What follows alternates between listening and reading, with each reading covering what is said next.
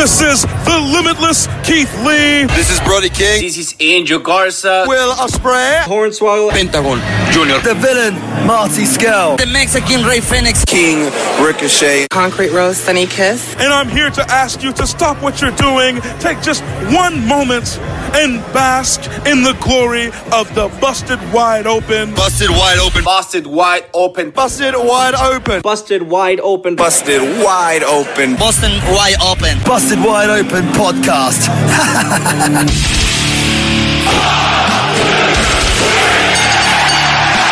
You're listening to the Busted Wide Open podcast, dropping the elbow on the hottest topics in sports entertainment and the world of professional wrestling. With your hosts, Nick Howell and Sir Ian Dangerous. Coming to you from the Orbital Jigsaw Network Arena in sunny Southern California.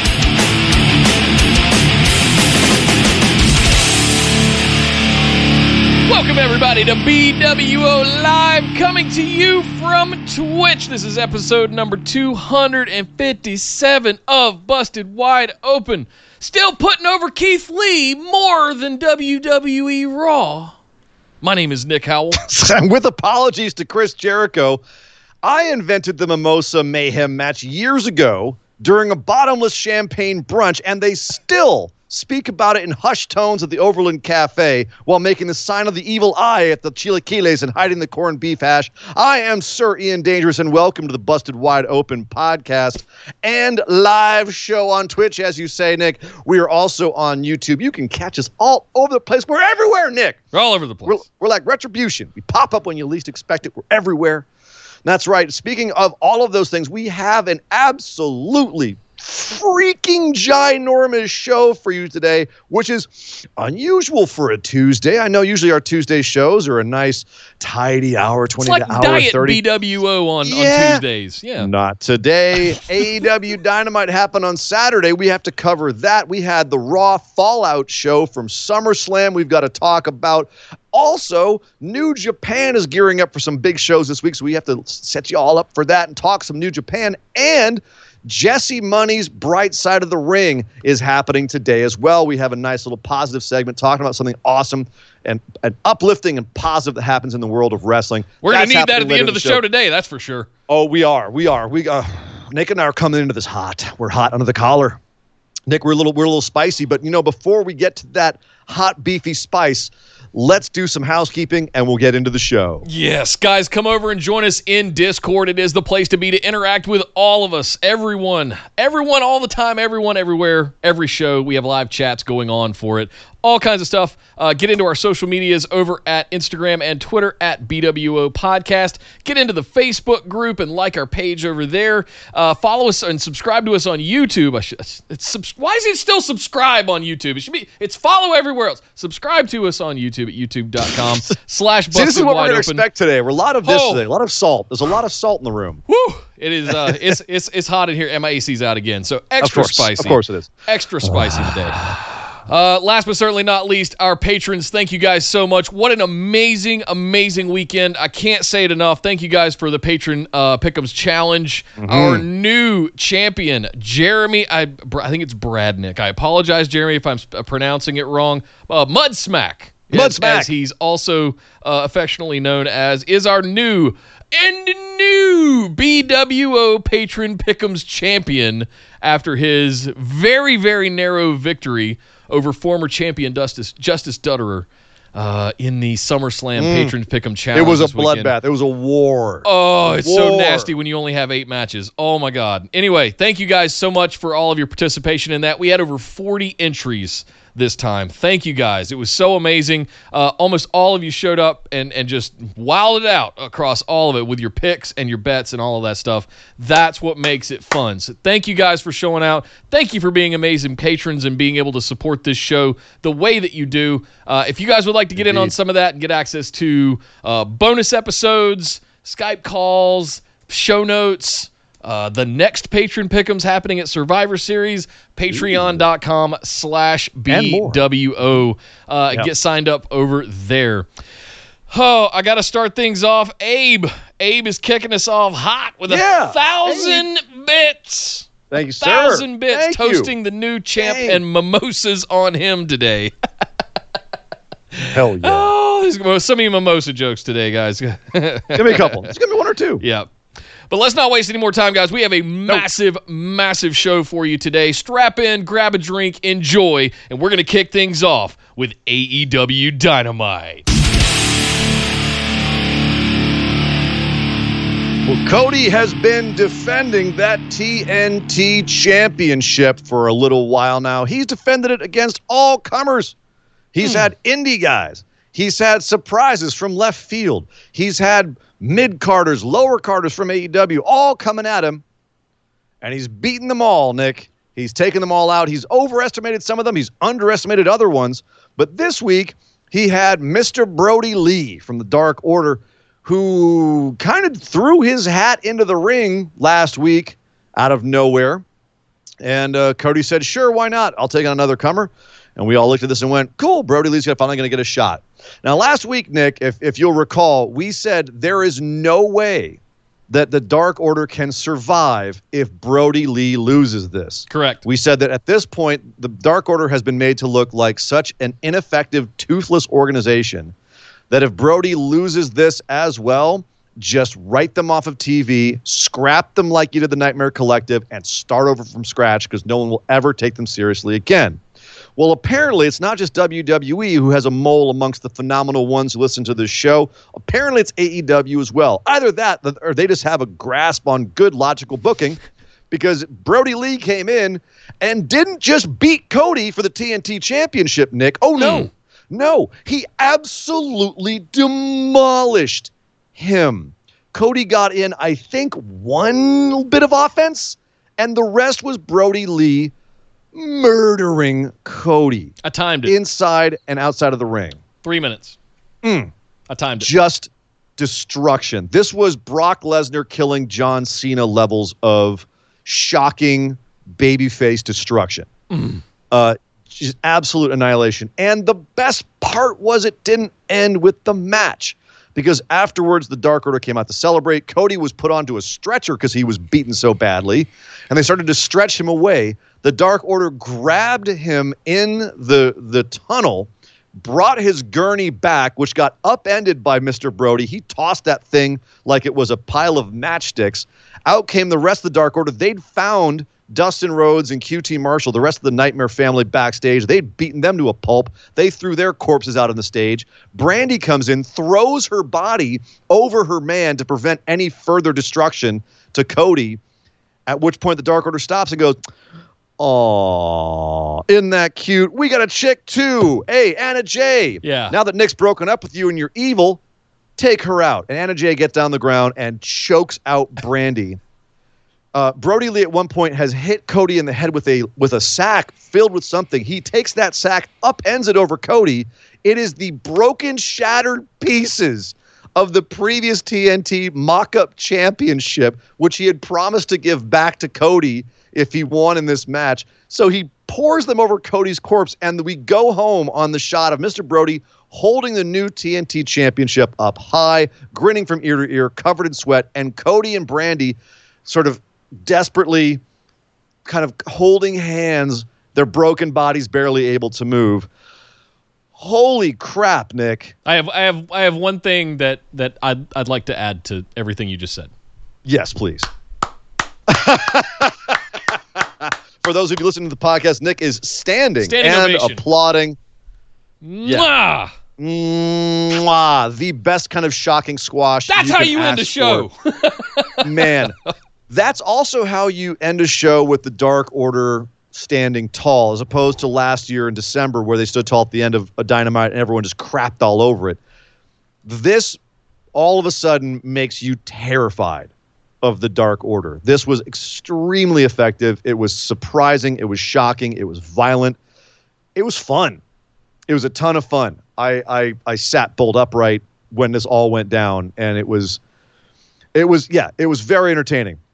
So my question now, Nick, is they have just strapped Brody Lee. Yep. They have anointed him, if you will, finally, after kind of taking a little time to get us past his loss to Moxley here. But this is the thing. One of the criticisms we always level at AEW, one of their consistent problems, is creating a monster and then taking him down too soon. You have just brought back from the dead the Brody Lee monster in some ways, where he was just kind of on the sidelines. He was just there doing his Brody Lee thing. Here we are again. He's a monster again. They did it again. They were able to bring him back in one match pretty much, which shows he didn't fall that far. Like he was still had something there. This was the match he had to win, though. He won it. But will they be able to keep this up? Will they be able to keep him a monster, and if so, for how long? Yeah, I'm not sure. It's going to be interesting. I still, in a wrestling kind of way, I still want what I wanted, which was he's final boss. Now I guess they can sort of shuffle the deck a little bit and make him that in a way. But I still want the Dark Order, especially with a Colt Cabana and an Anna Jay sort of on the front lines alongside Stu Grayson and Evil Uno. I still kind of want the front lines of Dark Order as a whole faction to be more prominent than Brody Lee. And it's funny because we still get because there's lots of guys in Dark Order, and a lot of them work matches, and not as jobbers, but they don't win. Like we had a Dark Order versus the Elite match elsewhere in the show. The story there was that it was relatively competitive, but the Elite ultimately won because Kenny Omega kind of went psycho and murdered them, and then after the match tried to powerbomb. I think it was Alex Silver, maybe it was Angels, I don't know, but it was try to powerbomb one of them onto a chair that had been turned legs upward, and the Bucks had to actually pull Kenny back and be like, dude, what are you doing? Whoa. And the it was psycho like him with Kenny Marco Omega, a few weeks ago. Well, this is what I was going to say. Yeah. Psycho Kenny has been rearing his head for a few times now, so that was more the story of this match. Also, I don't think they wanted to tip their hand that the Dark Order was going to win later in the show. So having them lose, that might have been the booking idea there. But do you still have Dark Order, everyone in Dark Order lose but Brody Lee? Because if so, that still creates a weird dichotomy within the organization itself.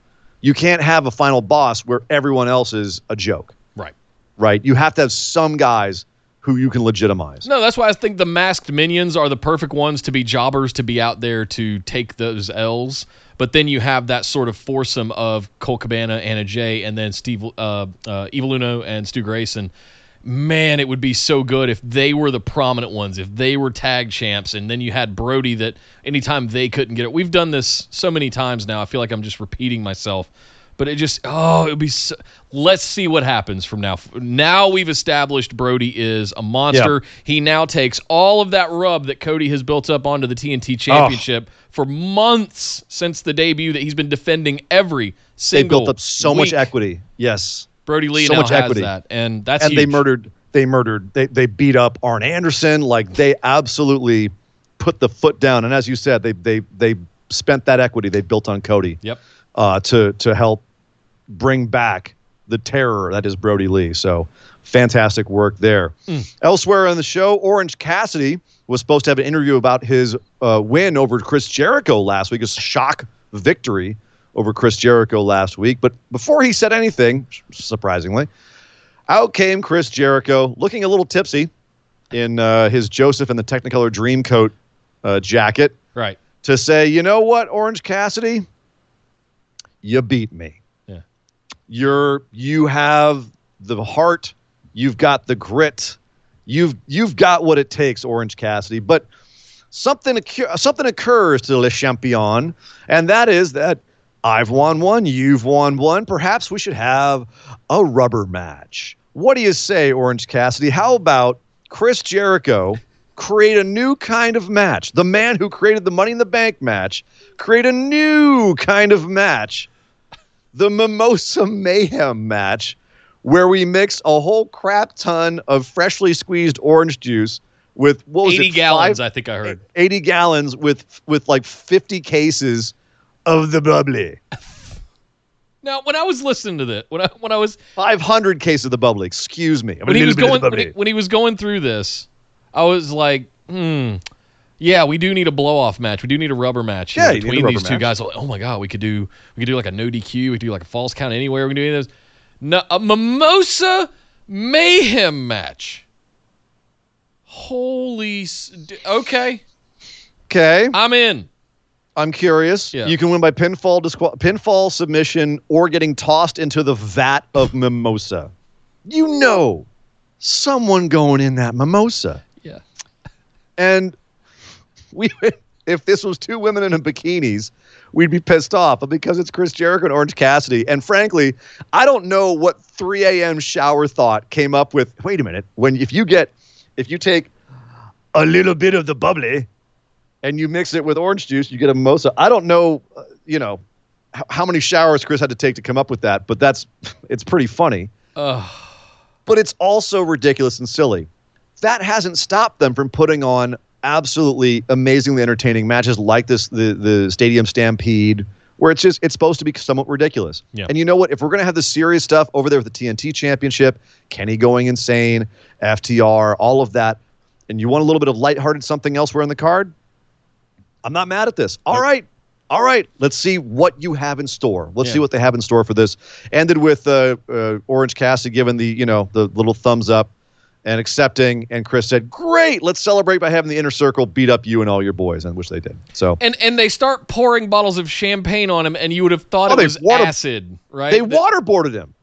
Have you ever had champagne poured on your face? No. It happened to Damian Priest this week too, by the way, after TakeOver, where he was celebrating, and she Brandy Lauren poured champagne in his face, and he was like, It's because he's a vampire. Doesn't feel good. No. Champagne in your eyes is one of the. It's horrible. Yeah. It's like acid. So, yeah, and it's also having someone thrown in the vat. It's a way to have someone lose without eating a pin. So there's that as well. Yeah, good point. So we will see. I am waiting with bated breath. I just cannot wait to see what this turns out to be. Yeah, I'm very curious. So if you have not been watching the AEW Women's Tag Team Cup Tournament, the Deadly Draw, Ivelisse and Diamante defeated Dasha Gonzalez and Rachel Ellering in the first round. They went on to they went on to beat. Oh, I've got the whole thing written down here somewhere. We don't have to do the whole thing. I don't? No. Okay. So Let's just sorry. talk about the final. They beat Tanara Conti and Anna Jay as well. The Nightmare Sisters beat Big Swole and Little Swole, who had come in beating Leva Bates and Rach Chanel. So that was how it all went down. So our finals that we got were Diamante and Ivelisse facing off against Brandy and Allie. And looking at this on the surface, you go, okay, Brandy's here trying to promote the women's division. She's put herself in this tag team tournament. Wouldn't that suck if she went through talents that existed in that division, and you had some pretty good talents in that tournament, and if she ends up winning the whole thing with Allie, it would have felt like nepotism. It would have felt like the whole thing BS. But here we were in the finals, and it looked like they were going to win for most of this match. Yep. And I hate to say it, but Brandy also looked like the worst wrestler in this match. Yep. It's not terrible, but not great either. Yep. And yet, at the end, despite interference from QT Marshall trying to help out the Nightmare Sisters, despite everything else, Diamante and Ivelisse pull out the win and pin Allie to pick up the victory and the cup. So they basically said, okay, yeah, Diamante and Ivelisse, two of the newest women they have. The Boricuas. They win. And at the end, they're Medusa's there with the big trophy, and she hands them flowers. They throw on the flowers. They hold up the Cuban and Puerto Rican flags. Nice. I dug that. Mm-hmm. Was that the right call, Nick, or should someone else who was involved in this have won? No, I liked the subterfuge here because I think it was one of those, oh, God, writing on the wall. Brandy's going to put herself over. There's some story with QT Marshall and Allie going on that we really haven't defined yet. Dustin Rhodes is still mad at QT because he can't focus. Like, there's all this stuff going on, and it's all very distracting, and you're looking over here, and then all of a sudden, it's Ivelisse and Diamante. And I was like, oh, brilliant. Oh, yes. And are we going to split them up? Are we going to have the Allie? I still think Allie's going to turn on all of them at some point. I'm convinced of it. Fine. But and if she does, fine. But they've built up enough, as we said earlier, equity where they were able to pass that off and create two new stars with Diamante and Ivelisse. Not that they're brand new. They've had some stuff already. But, Diamante had a title match. She lost. This is a way of saying, yes, okay, now we have some more characters in our women's division that we can say, have some sort of legitimacy. Yeah. Are we So, actually very smart. getting an AEW women's tag team division now? Has that there's- been explicitly said? Because I've Man, heard, yes. WWE can barely pull off a tag team division, and they have 3 times the women. Sure. I can't see that It happen. still feels like the writing's on the wall for that, though. Like, that feels like what this was all about, was to explain. Like, you just had like 8 to 10 different tag teams competing. I'll put it this way to you, Nick. AEW does something with its tag division that is different than everywhere else pretty much, is that their tag division's very fluid. Mm-hmm. You can be in a tag team and have a singles career at the same time. You can have a women's tag division, and Diamante and Elise are also single stars elsewhere. So there can be a quote-unquote women's tag division. It just won't be as codified as we usually think tag divisions are, right? Yeah. So I think it's possible. I do think it's possible. They still need a ton more women. They need some of their big stars to come back from injury. Or they need to look outside, which is what they did for their champion. She doesn't have a match for All Out until now because she was challenged by Thunder Rosa, current NWA women's champ. Not doing anything because the NWA isn't running shows right now. So she's got nothing else to do. So this was brilliant.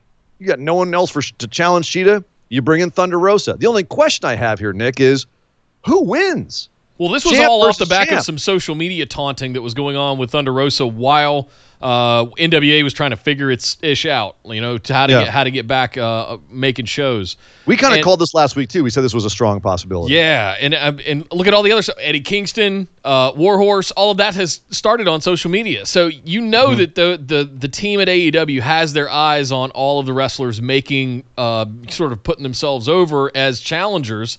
And good on them for bringing in Thunder Rosa. That little NWA women's title looks like a toy, but that's another conversation. I mean, the AEW one's not much better. does too. Yeah, right. But yes, Thunder Rosa, current NWA Women's Champion, coming in and challenging the current AEW Women's Champion. Put it in my eye holes, please. That is Done. exactly what I want to see. You went from I don't really care what's happening with Sheeta to give me that match. Yes. So good on them for going outside and making that happen. Hey, real Again, quick, Kyle threw 100 yeah. bits in. Said the Thank biggest you, Kyle. frustration I have about this tournament is that this made to showcase new female talent for AEW to invest in. By that principle, Brandy and Allie should not have been in the finals. Tay J or Team Swole should have been there with Diamante and Ivelisse. Yes, but I don't know if they think- would have been as valuable as opponents to defeat to put Correct. Ivelisse and Diamante over. Exactly. They needed think to have that's someone why. that was a shock finish and also create some buzz. Everyone's saying, "Oh no, Yep. Brandy and Allie are in the finals. They're totally going to win this." And then when it's Ivelisse and Diamante winning, it's a relief. You're excited and you're excited for them. So it actually smart booking in that sense. Because if it had been Taynara and Anna Jay versus them, you would have been upset no matter who won. It's like, it sucks that they had to lose kind of thing. Here, Brandy and Allie will be just fine. Yeah, they're fine.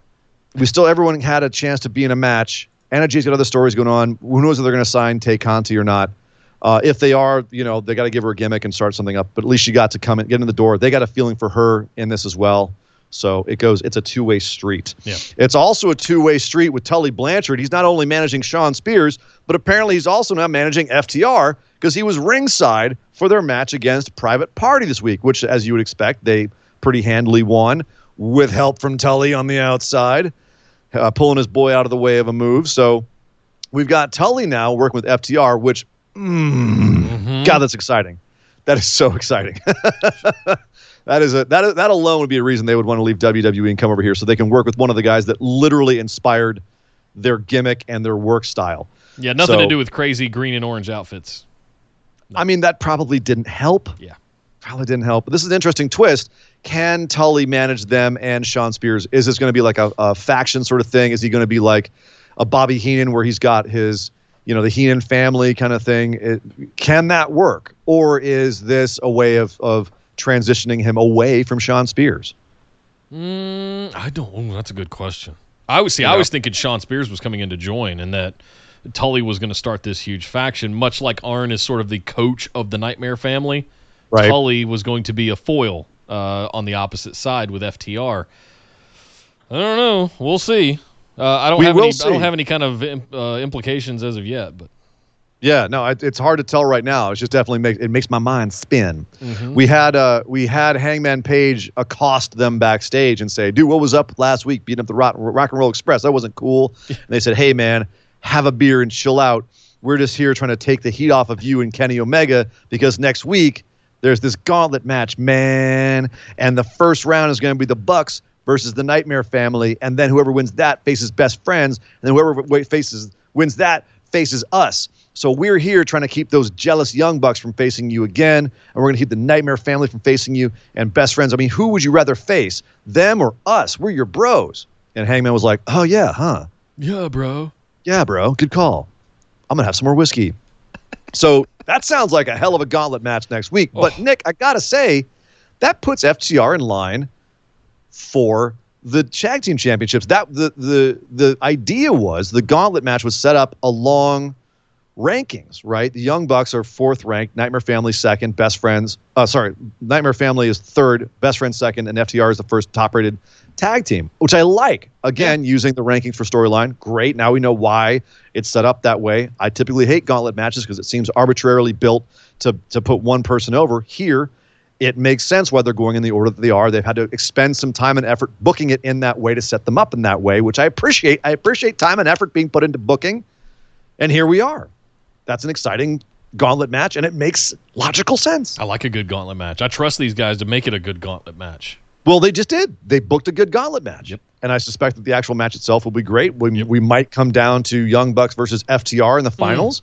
That drama there. And then FTR goes on to face for the tag team titles and the drama that we have there. Story set up. I'm in. Yeah. Also a story that was set up a few weeks ago. Darby Allin ollied his thumbtack skateboard off of the back of Ricky Starks. Ricky Starks did not appreciate that. As you wouldn't. As you wouldn't. So after Darby Allin managed to take a win over Will Hobbs, who's pretty awesome, by the way. If you've seen him on Dark, Will Hobbs is mwah. I'm looking forward to him getting some more opportunities. But Darby Allin beat Will Hobbs by sheer force of will and raw. Taz jumps up at commentary and says, "Hey, Darby, I got someone you need to meet, someone I know, someone else named Darby." And out comes Ricky Starks, dressed as Darby Allin with the face paint, and does a damn spot-on impression of Darby Allin as far as I'm concerned. He's got emo written on his neck, and he goes, "I'm Darby Allin. I never dream because my waking life is a nightmare."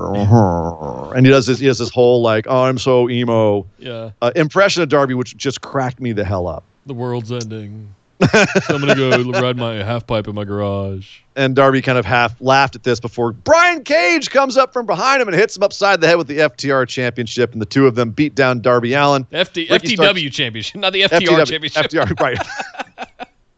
Good point. F the something, right? Yeah. Everyone's effing the something. Wait a minute. That sounds wrong. You know what I'm saying? Hey.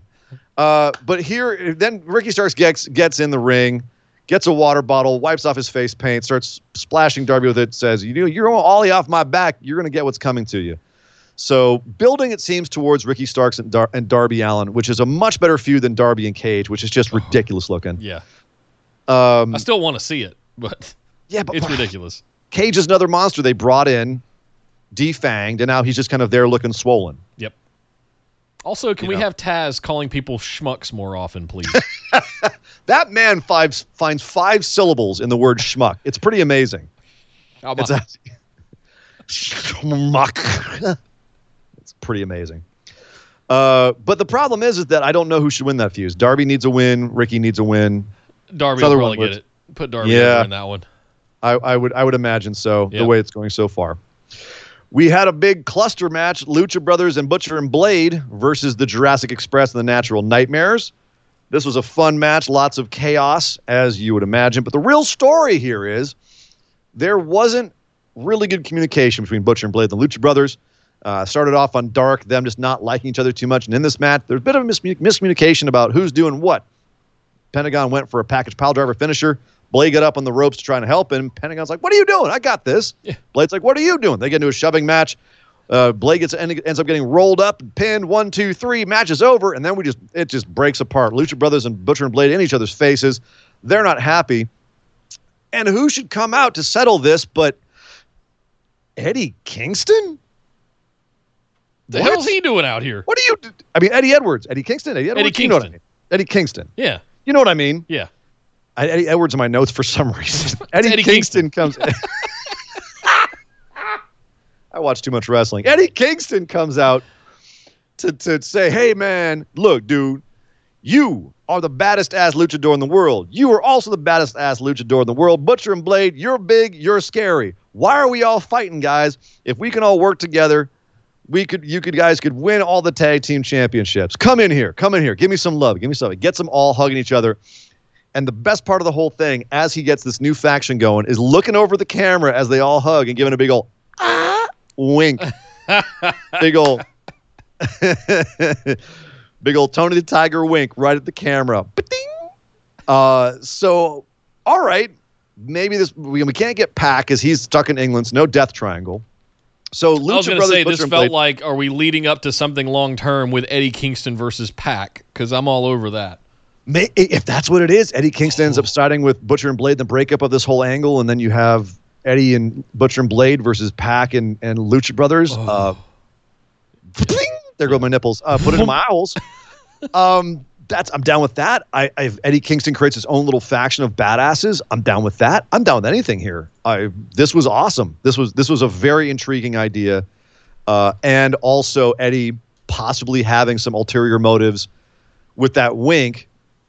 Just one damn wink from this guy, and it spun my brain out into a whole bunch of different possibilities. Yep. So more great stuff That guy's there. That was brilliant. very exciting. I'm so glad they picked him up.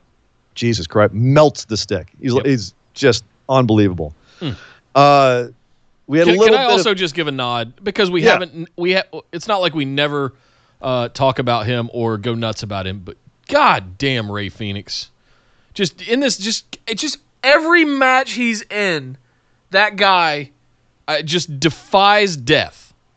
I don't know where he gets it from.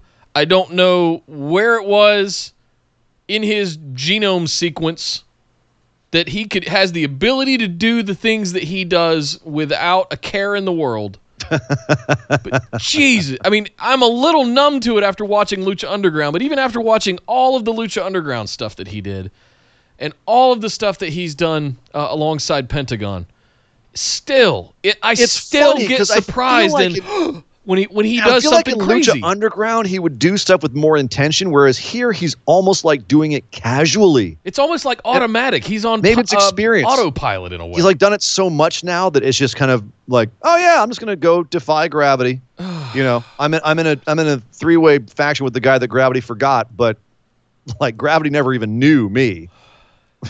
Kyle with 100 bits threw it in, says Thank you, Kyle brother. booking, Kingston and Lucha Brothers going after and recruiting his old mates from the Inner Circle, AEW's LAX. Boom. The first time when they said they signed Eddie Kingston, the first thing I thought was, oh damn, do we reform Eddie Kingston LAX? Because if so, you have my attention. Mm-hmm. But then who else is going to be Inner Circle? Are they going to break up Inner Circle? Well, if Jericho keeps doing his own thing, we need to find something for Hager. But they brought out everybody this week. Hager came out in his tidy whities. Santana and Ortiz were there pouring champagne on Orange Cassidy. Like they were still all there.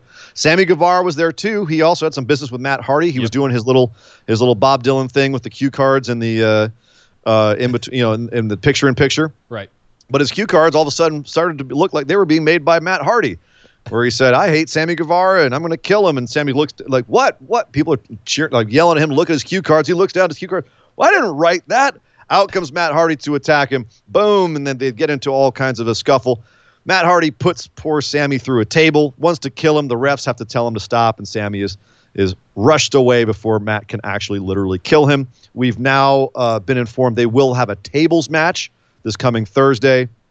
So that continues to move on. I really don't have much else to say besides that. I'm still kind of in the middle on this feud. It's just kind of there. Yeah, it is kind of just there. It It's exists. a little bloody, so it's peaked up an Well, eyebrow, but not intentionally. no. But I mean, it's now we're gonna have a tables match to get that one back. So what's he gonna end up doing to Sammy? That's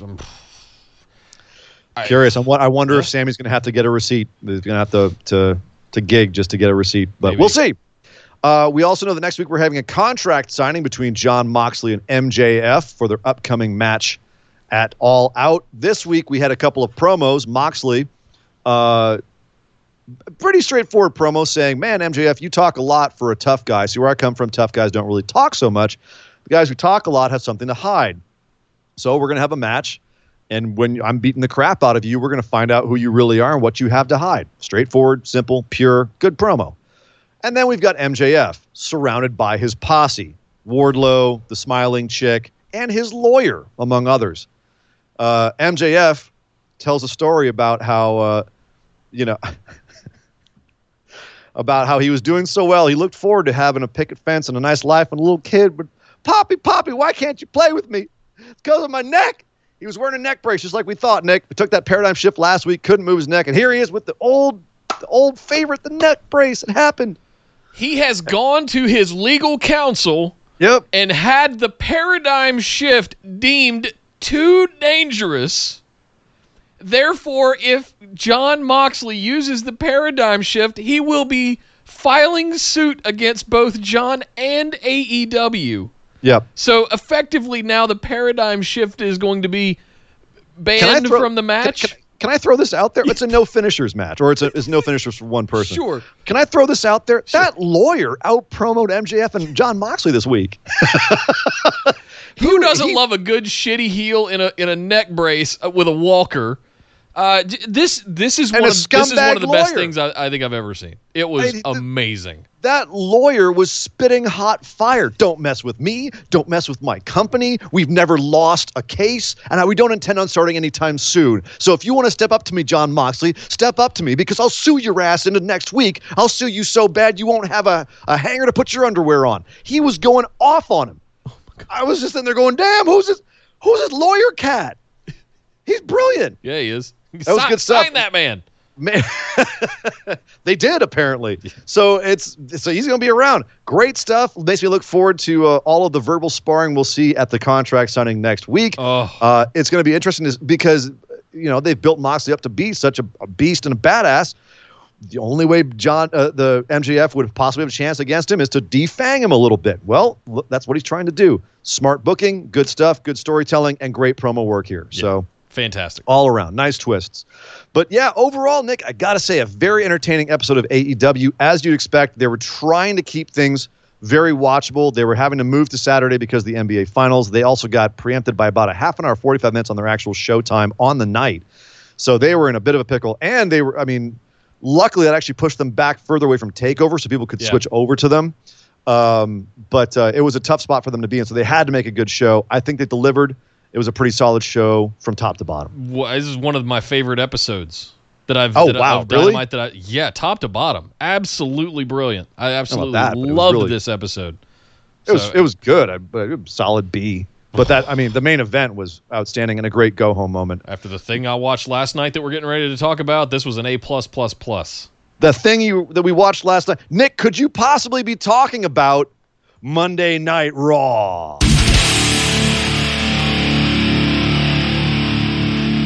Well, indeed I was, Sir Ian Dangerous. Oh, how did I know? And before we talk about anything specific, today on the BWO Daily episode, we talked about how Thunderdome was getting trolled by people showing up on the Zoom meeting, the giant Zoom meeting. Illicit images being shown. There's a lot of that going around. The fan noise that's being piped in incorrectly in the wrong spot is being done incorrectly. It has been proven that is 2K18. That is the actual crowd noise from the 2K18 game. No shit. They found even samples that were in the game. Wow. That they pop up. Yep. Okay, the point I was getting to. This coming off of SummerSlam, heading into, for some reason, another pay-per-view a week later called Payback, and it seems like a Monday Night Raw would basically write itself. But no, that's not what we do in McMahon land. Let's take that back a second, Nick. You would assume if you had your second biggest pay-per-view of the year, and for some reason you were putting a second pay-per-view the week afterwards, there would be a reason that you were putting that afterwards, and that as a result you would have plans beyond your main event scene, and we'll probably talk about that a lot more on SmackDown. But there would be reasons that you would have, and you would say, okay, we need to make sure that we hit these plot points between then and now, and you'd have a pretty good idea what you wanted to do. Yeah. And yet, once again, we ripped up the script half an hour before the show, still writing that we did not have a finished script until an hour into Raw. And I know that happens all the time, but this is one instance where I go, how? This is the Do Raw you after not? SummerSlam, for God's. Imagine if you had the Raw after WrestleMania treat. I can't fathom the Raw after Backlash. Who gives a shit? The Raw after SummerSlam, you and with a pay-per-view coming, you're doing another go-home show. I don't care how many Zoom meeting LEDs you throw into the place, how many lasers you fill my screen with, how much pyro and sparks and lights and nonsense you have.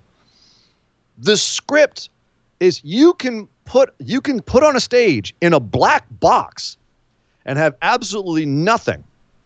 But if the script is good and your actors, even if it's just a physical, no words, just physicality. And if you can have no dressing around you and engage an audience. But if you don't engage the audience with a story, they're out. Now, they did have much better ratings this week. It was a big uptick. It's actually all the time. They have that post-SummerSlam bump on the Monday Night Raw afterwards. It's always the case. They did have an increase in ratings. But I have to say, across the board on this Raw, there was a lot of questionable creative decisions. Nick, you and I both, we try to stay positive about WWE when we can. We question when they do make errors in judgment or creative decisions that we don't understand. This is a show I actually have a hard time looking at and not finding fault with nearly every single segment. Yeah. Where they did stuff where I go, why would you do this in storyline? How does this help build your storyline? Let's actually go through bit by bit and try to parse through this show and find the good and find the bad, and just talk about it all. Okay. That's what we do on this show. Yeah. So Drew McIntyre came out at the top of the show looking like 6'5" of pure, raw, sweaty man in a beautiful shirt. Came out at the top of the show. Man, those buttons were putting in work holding that shirt onto Drew. Good Lord.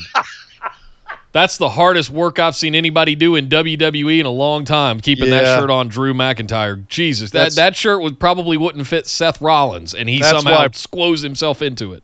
Prize steers on the ranch don't wear button-up shirts, Nick. That's why. So Drew comes out, all the lights on him, looks great. It's just so nice to it's not a real audience. It's just the little Zoom heads, but damn, it's awesome to see him get a real entrance. And real pyro. And turn around and be like, everybody give me a thumbs up, and everyone gives him a thumbs up, and just a little bit of fan interactivity was just like, it was such a relief. It was so nice to see.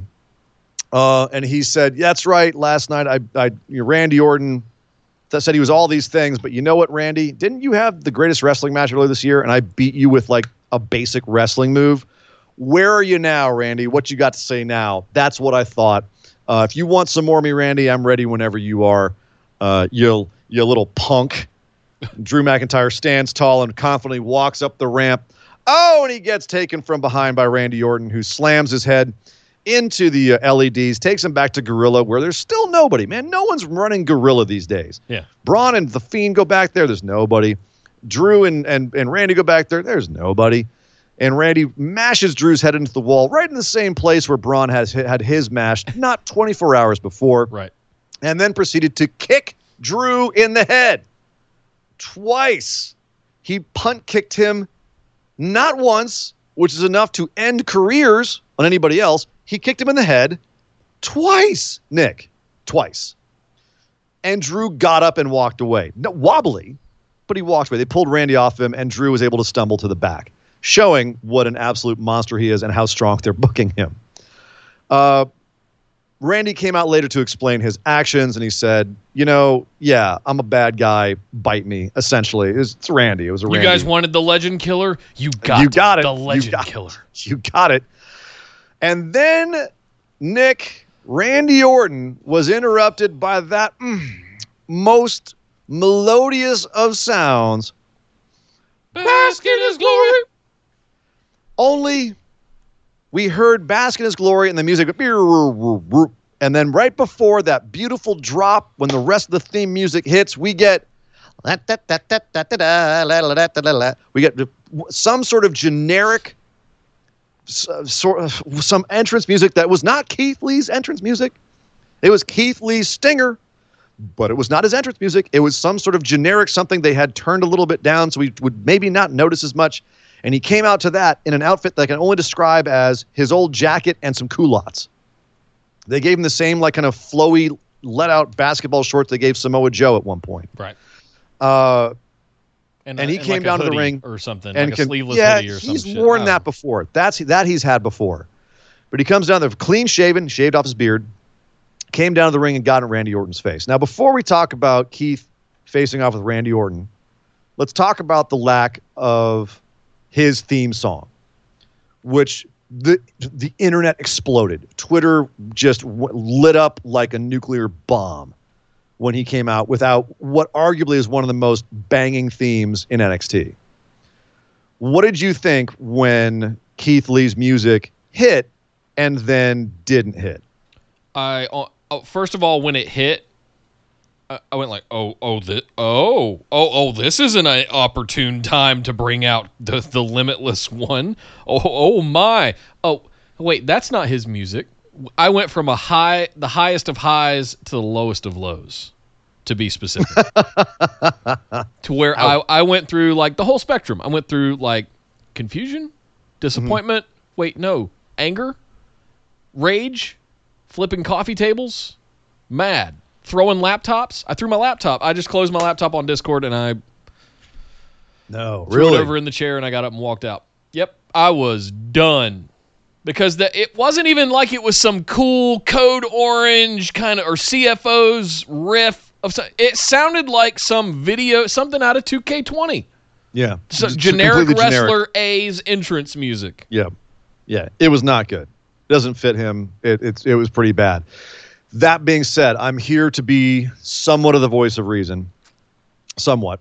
And that is that CFOs or CFO $ or CFO, I don't care. It's CFOs. A stupid name.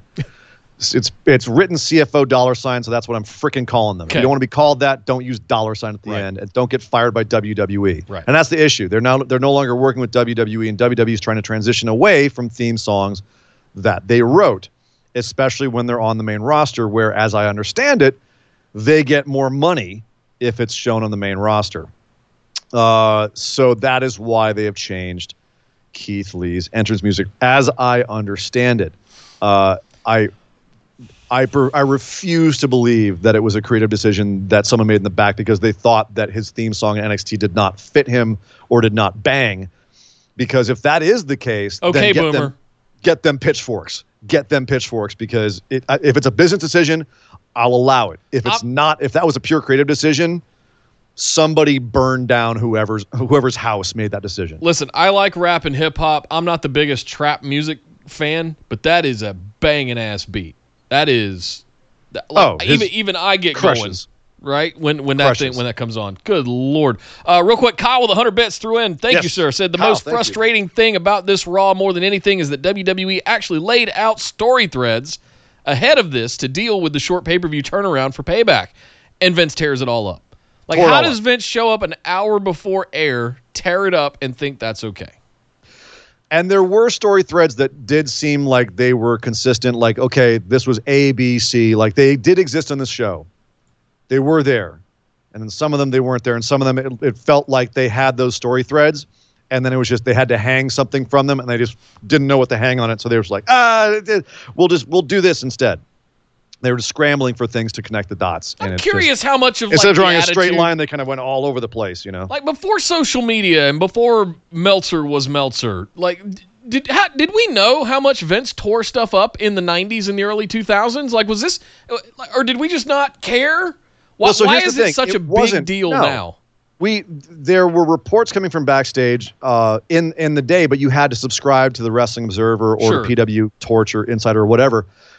You know, there were ways to, but obviously, no, without the internet, there was nowhere, or shows like ours, it was nowhere nearly as ubiquitous. But also, kayfabe was still being kept a lot more. Yeah, that's true. So in a lot of, I mean, it's from top to bottom. But here's the thing. It's not like movies get made without you hearing about what's going on the set or backstage, or writers getting fired, or Zack Snyder not getting final cut on his Batman movie, a Superman movie, right? Like, that gets out there. The process gets out there when you understand that it's an entertainment property. And that's part of what you ultimately see. The creation of the piece of art is part of the art sometimes. And I would argue that, knowing how the artist creates the art helps you have an appreciation for the final product. Knowing the specific kinds of paints that Van Gogh used makes me appreciate more what his final product was. Sure. So when I know how who's in the creative committee, who's making what decisions, who's tearing up scripts, how long do the wrestlers have to memorize their lines, who's not on a script, who's just going off the seat of their pants, that all makes me appreciate performers, writers, creative, the whole product that much more. Yeah. Right? I agree. So the effort involved in producing a 3-hour show every week, it makes me respect that even more. Sure. Right. And I don't want to get bogged down on the nuts and bolts of Raw, because we have a ton of stuff to get through on this Raw, and it's going to be really easy to sit down there and critique the overall, the greater picture, when we really need to talk about the nuts and bolts. And part of the nuts and bolts was Keith Lee coming out with a new entrance theme, coming to the ring and facing off with Randy Orton and saying, "What's up, Randy?" in his very Keith Lee way. "Greetings and salutations, Randy." Essentially saying to him, "You beat up my friend, Drew McIntyre," which is, as an aside, is funny that he and Drew McIntyre are friends in the Raw kayfabe, even though the only times they've interacted were Keith Lee powerbombed Drew out of Evolve. Then when Drew came back to NXT after his injury and beat up Dominik Dijakovic, Keith powerbombed him again, as I recall. And then they had a little like champion versus champion exhibition match this last weekend on Saturday. That's it, but apparently they're buddies. Yeah. Cool. I'll run with the storyline. They're buddies. He didn't like that Randy Orton kicked him in the head twice, as you would imagine. Yeah. So he said, "Tell you what, Randy, if you're so looking for a fight, I'll fight you, and I'll let you bask in my glory, because I'm Keith goddamn Lee." Came out, called his shot. And then later, we had it. Randy Orton said, "Cool, yeah, absolutely, just not right now." Rolls out of the ring. Later on in the show, we had the match, Keith Lee versus Randy Orton. And it was all of 5 minutes. But in that 5 minutes, Keith Lee got 90% of the offense. He tossed Randy Orton around that ring.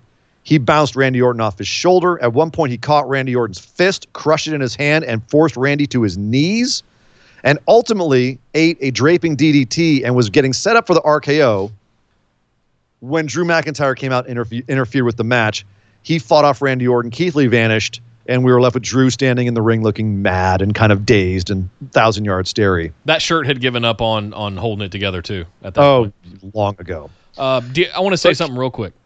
Okay. Actually, Kyle gave another 100 bits. Thank you, sir. Thank Said you, Kyle. Vince tore things up in the 90s, but scripts weren't near as lengthy or complicated. Yeah, sure. I agree. As you've said, Ian, so many times, What do you got for Rock? What do you got for Stone Cold? Figure everything else out as we go. Rock cuts a promo that he's going to face Stone Cold this weekend. Val Venus is going to come out and talk about how he's going to beat Edge. Sure, whatever. Yeah, it's a little simpler. Dear 2017 Nick. You see that? You see that guy? I know it's really hot in the American Legion here in Reseda. But you see that guy? He's got like mailbox letters on his trunks, like, and we now know that he was like sleeping in his car and things like that. Just barely. Well, in a year he's going to be PWG champion, and in 3 more years he's going to be on Monday Night Raw fighting Randy Orton. And not only on Monday Night Raw fighting Randy Orton, Nick, because later on the show, Randy found Drew backstage again and punted him again, which sent Drew off to the hospital in an ambulance. At which point, Keith Lee stepped up the interview and said, "You know what? If Drew can't face Randy this Sunday, I will." And it's official. Keith Lee's facing freaking Randy Orton this coming Sunday at Payback, and Keith is going to get payback for Drew McIntyre. Your boy that you're talking about, our boy, Keith Lee, facing Randy Orton this coming Sunday in his inaugural pay-per-view match on the main roster. So people were saying it was BS that Keith debuted, was forced to wear like a what do we call it, like Spanx, like a cutoff Spanx, and it looked like he had a ballerina outfit on. You know? Yeah, it was some odd gear. Yeah, new entrance theme, and they were saying, "Oh, it was only a 5-minute match." Randy ended up looking like he was going to RKO him, and Drew interfered in his match. I'm sitting over here going, yes to all those things, but Keith Lee got to come out, and the first thing he did was call his shot against Randy Orton and then manhandle him for 90% of that 5-minute match and then get a match against him at a pay-per-view. That's probably going to be near the top of the card. Two days after he was NXT champion for about a month. Yeah, you can't tell me this company doesn't see things in Keith Lee. That is actually a fantastic debut. It is. All things considered. Now, are they tinkering with him right now? Yes. Does that scare the absolute crap out of me, knowing how they've tinkered with other NXT call-ups that don't need tinkering with because NXT is supposed to be about development and developing a character? Yes. Are there other NXT call-ups they've tinkered with on this show that make me want to just scream? Yes. But Keith Lee got a great damn debut. Yep. All things considered. Yep. So I will say that if some of the things frustrated me, some of the things made me worried, that was a damn good debut. Didn't take an L, didn't need a finisher or an RKO, involved in the top of the card main event picture right out of the gate. Looked confident. Yep. They gave him some swagger. Yeah, gave him a good position against Randy Orton, who, by the way, is one of the top heels in the company right now. He's white hot. That's a great position for Keith Lee to be in. Yeah. Let's just hope. Let's just hope.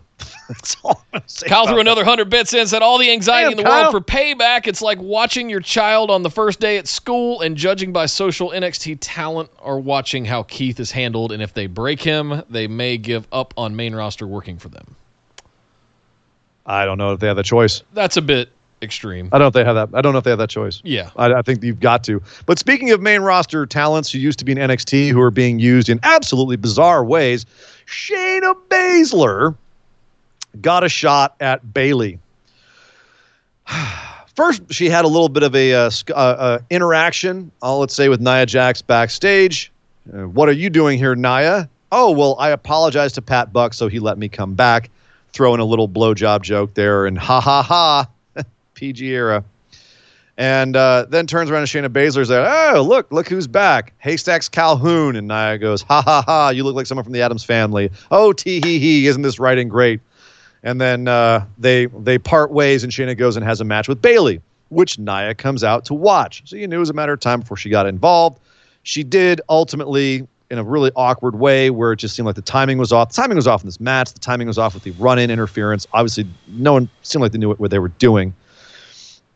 But the interesting part was at the end of this, Nia and Shayna are brawling in the ring. Bayley and Sasha are laughing because Bayley escaped with her title. But then Nia and Shayna stop and go, what are we doing? And they kind of look up the ramp and see Bayley and Sasha, and they go, let's get them. And they chase them off into the backstage area. And then we have Nia and Shayna backstage going, I don't like you, but you know what? If we go after the tag team belts, we can take it to them. And Shayna gives Nia a nice big slap at the end of this, and we have a new tag team, Nick. And it was confirmed, Nia Jax and Shayna Baszler for the women's tag team titles on Sunday. Talk me off the ledge here, Nick, but what in the sweet hell is going on here? Absolutely. What is going on? Have nothing positive to say. You have the 2-year reign of Shayna Baszler, and you have her come up and bite Becky Lynch in the neck, have maybe one decent match with her, and now after some kind of a hiatus, has a match with Bayley, but is now going to be in a tag team with Nia Jax. I have no words.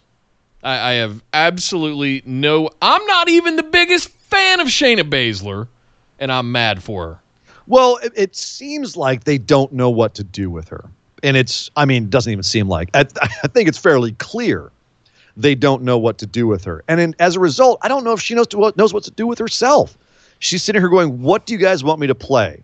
Am I a badass who can break you apart? Am I just going to go out there and wrestle a normal match like she's doing against Bayley? Am I a badass? Am I cracking jokes? What do you want from me? She's looking for guidance, and they're not giving her any. No, and how can she? Nia's back. Why don't you just go do a tag team with her? You're feuding with Nia. You two hate each other. You want to kill each other on sight. Never mind, you're a tag team because all of a sudden Bayley and Sasha laughed at you. Huh? And keep in mind, we'll talk about this later, we also have other women who are in real tag teams. here, Nick. I would assume that your distaste for two singles wrestlers being put together in a tag team extends also to the women's division and not just the men's.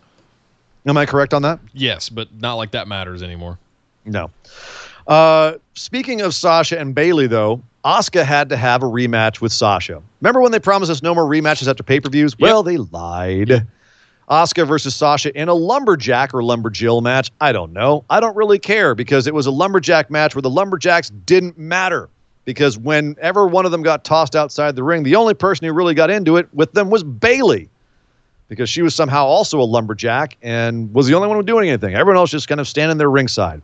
The exception to this, of course, at the end of the match, where Shayna Baszler, who was also one of the lumberjacks, kept Bayley from getting into the ring with a steel chair, which allowed Asuka to tap out Sasha again. So the story coming into this was, quote, Bayley didn't help Sasha on Sunday retain her title when Sasha helped Bayley. Of course, anyone who watched those matches on Sunday saw that Sasha distracted Asuka from Bayley at the beginning by just getting on the apron a bunch. Bayley tried to do the exact same thing, but instead of allowing Asuka to hit her in the first time, moved out of the way, which allowed Asuka to hit her again, and she fell off. Pretty much the same thing that Sasha did. Asuka then just went over to Sasha and tapped her out, and Bayley was busy being knocked out on the outside, not unwilling or unable to help Sasha, just incapable. So the story we're being told is Bayley chose not to help Sasha. They're not questioning each other. They're straight up saying that. And here in this match, once again, Bayley unable to help Sasha. And Sasha's getting mad at her. If we're trying to have them break up and Sasha's legitimately saying, Bayley, why aren't you helping me? That's not the story we're being told. The story we're being told is people are finally starting to catch on. We've got to interfere with one of the two of them. Otherwise, they're going to help each other out in their matches. People are wising up to them. But yet somehow we're being sold a story where Sasha's getting mad at Bayley, quote, not helping her. So again, and this is the issue with scripts being torn up, is you miss the point on your own feuds. So here we are. Sasha does not get the title back. Asuka retains the title. Shayna interferes, I guess, giving more grist to the mill for that tag match we're coming up on, I guess.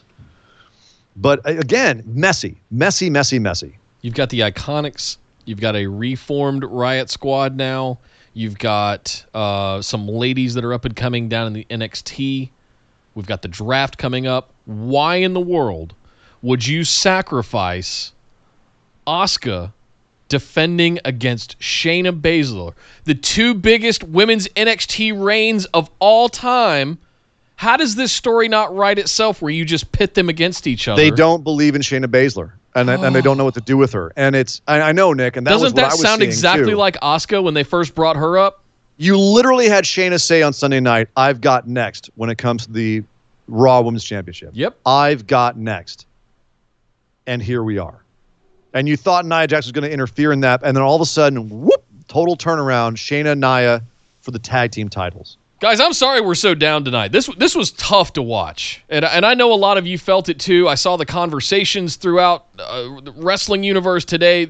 Last night was tough, and this was tough for us too because Ian and I want to be positive about all of this stuff, but they make it very, I want very to be hard. told a good story. Yes. And it's not a good story when you lead up on something for an entire chapter, and then at the end, you do things that have nothing to do with anything that came before and completely betray everything that you have told us about the character final season of Game of Thrones. Yeah.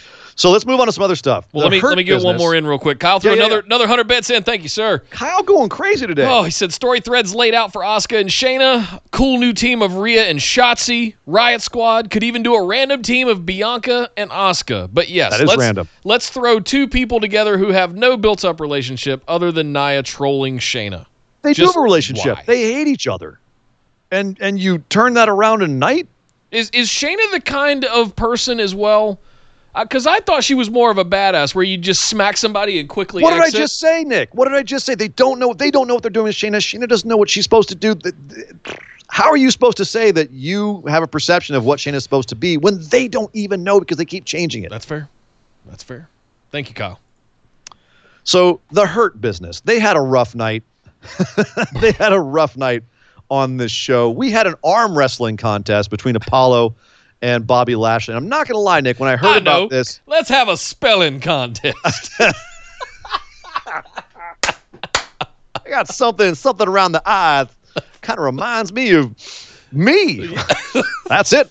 I hate him. When I saw Mark Henry with a freaking arm wrestling table, I went, it is Cedric in the back beating Ricochet. Ricochet can't even win an arm wrestling match in the back.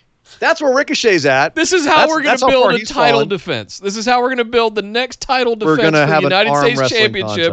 We're going to have an arm wrestling contest. Now, that being said, when they announced this, my heart sank. Same thing. I was like, you're going to build a U.S. title defense with an arm wrestling. Okay. All right. Someone paged Triple H and Scott Steiner. But that being said, I liked what they did here because you had it set up in the ring, Mark Henry officiating, Bobby Lashley playing a little coy at the beginning, looking like he's going to go in and get set up. And no, I got to take off my jacket first. And as he goes back in to lock up with Apollo Crews, right as they're locking up, Apollo jams down on his foot, steps on his foot, and Bobby goes, and Apollo, bam, beats him real quick and hops out of the way, jumps out of the ring, grabs his belt. Rest of the Hurt Business comes running out. Lashley's yelling at Mark Henry until Apollo makes an escape. Did a WWE babyface just do something smart to outwit a heel? Yup. Call the press. Yep. There's a unicorn in town, Nick, and it's not from the New Day. This is the only thing I liked about this whole thing. Unbelievable. Apollo, this is not the first time. Apollo's done this a few times where he's made smart decisions, where he has done things that are wily, that are squirrely. He is a babyface that is outsmarting heels. And I will always applaud that in WWE because it is such a rare thing. Yep. And I loved it. I loved that we didn't even have an arm wrestling contest. It was a battle of the minds. And Apollo won. The face won. And there was repercussions to this. We also had a match, Cedric Alexander versus R-Truth versus Akira Tozawa versus Shelton Benjamin for the 24/7 championship. This was a nothing match. Absolutely 3 minutes maybe. But Shelton did lose the title because Akira Tozawa ended up winning and escaping and skedaddling out of the ring really quickly while his ninjas were getting demolished by Shelton Benjamin on the outside. So Shelton loses his title. Apollo Crews outsmarts Bobby Lashley. So what happens? MVP lost last night. The Hurt Business got mad. They went over to Raw Underground, and they went in and destroyed everybody. Bobby Lashley murdered Dolph Ziggler. They murdered the Viking Raiders. Ivar and Dolph were supposed to have a match. They didn't have a match because the Hurt Business came in and killed them all. Well, Ivar was busy. They were killing. Well, Ivar, you're right. We'll talk about that. But he still was here along with Eric. Yeah. Hurt Business left Viking Raiders lying. They left a couple of jobbers and enhancement guys lying, and they tossed Dolph Ziggler out of the damn ring. I'm not gonna lie. I want to get your feelings on who they beat up, but on paper, that's really good stuff. I do like Bobby Lashley walking up to the front door and be like, I want to fight somebody. I'm mad as hell. I'm here to kick the shit out of somebody. Okay, yeah, let him in. I love that. And he goes in there and he beats up everybody. Yeah. Tap outs and tosses people, and it's fantastic. Yeah. That part I dug. And I'm still not totally sold on Raw Underground. I still think it's they haven't quite nailed it yet. They did absolutely no advertising or promotion of it. We were all in chat and Discord last night going, have they scrapped Raw Underground already? and what we just mentioned was all there was on Raw Underground. Yeah. Like, that was it. So it already seems like they're kind of maybe backing out of that idea, but maybe not. I don't know. It was there as a plot device, not as anything more. There was nothing just within the Raw Underground universe side of things that mattered. It was part of the storyline of the Hurt Business on Monday night, which is fine. I liked it being used that way, but it was interesting that they didn't do anything else with Raw Underground. That was curious. I was also curious that MVP got in Ricochet's face and Cedric's face saying, Cedric, it's not too late to join the Hurt Business. And Ricochet started mouthing off, and MVP said, I didn't say a goddamn thing to you. So him still going for Cedric is interesting, seeing as Cedric was one of the guys they beat up in Raw Underground, I should mention. Yeah. So, yeah, little bit of interesting stuff here. I liked Nick. I don't know how you feel. I liked the arc of the Hurt Business on Monday Night Raw. I like where they've come from and where they're at currently. I think the Cedric thing is a bit of a distraction. I'd love to see them a little bit more focused. I like MVP going around and recruiting people and trying to sell the Hurt Business to them. But I feel like we're past Cedric at this point. Like it's dead. Cedric is almost like a secondary or tertiary thing. We're heading towards Bobby Lashley versus Apollo Crews this coming Sunday. The only build we had for it was the arm wrestling match and then Bobby Lashley killing people. So we've established Lashley is still a killer, but Apollo might have his number from an intellectual standpoint. So it's not like a hot build for the match, but they left it in an interesting place. Yeah. Okay.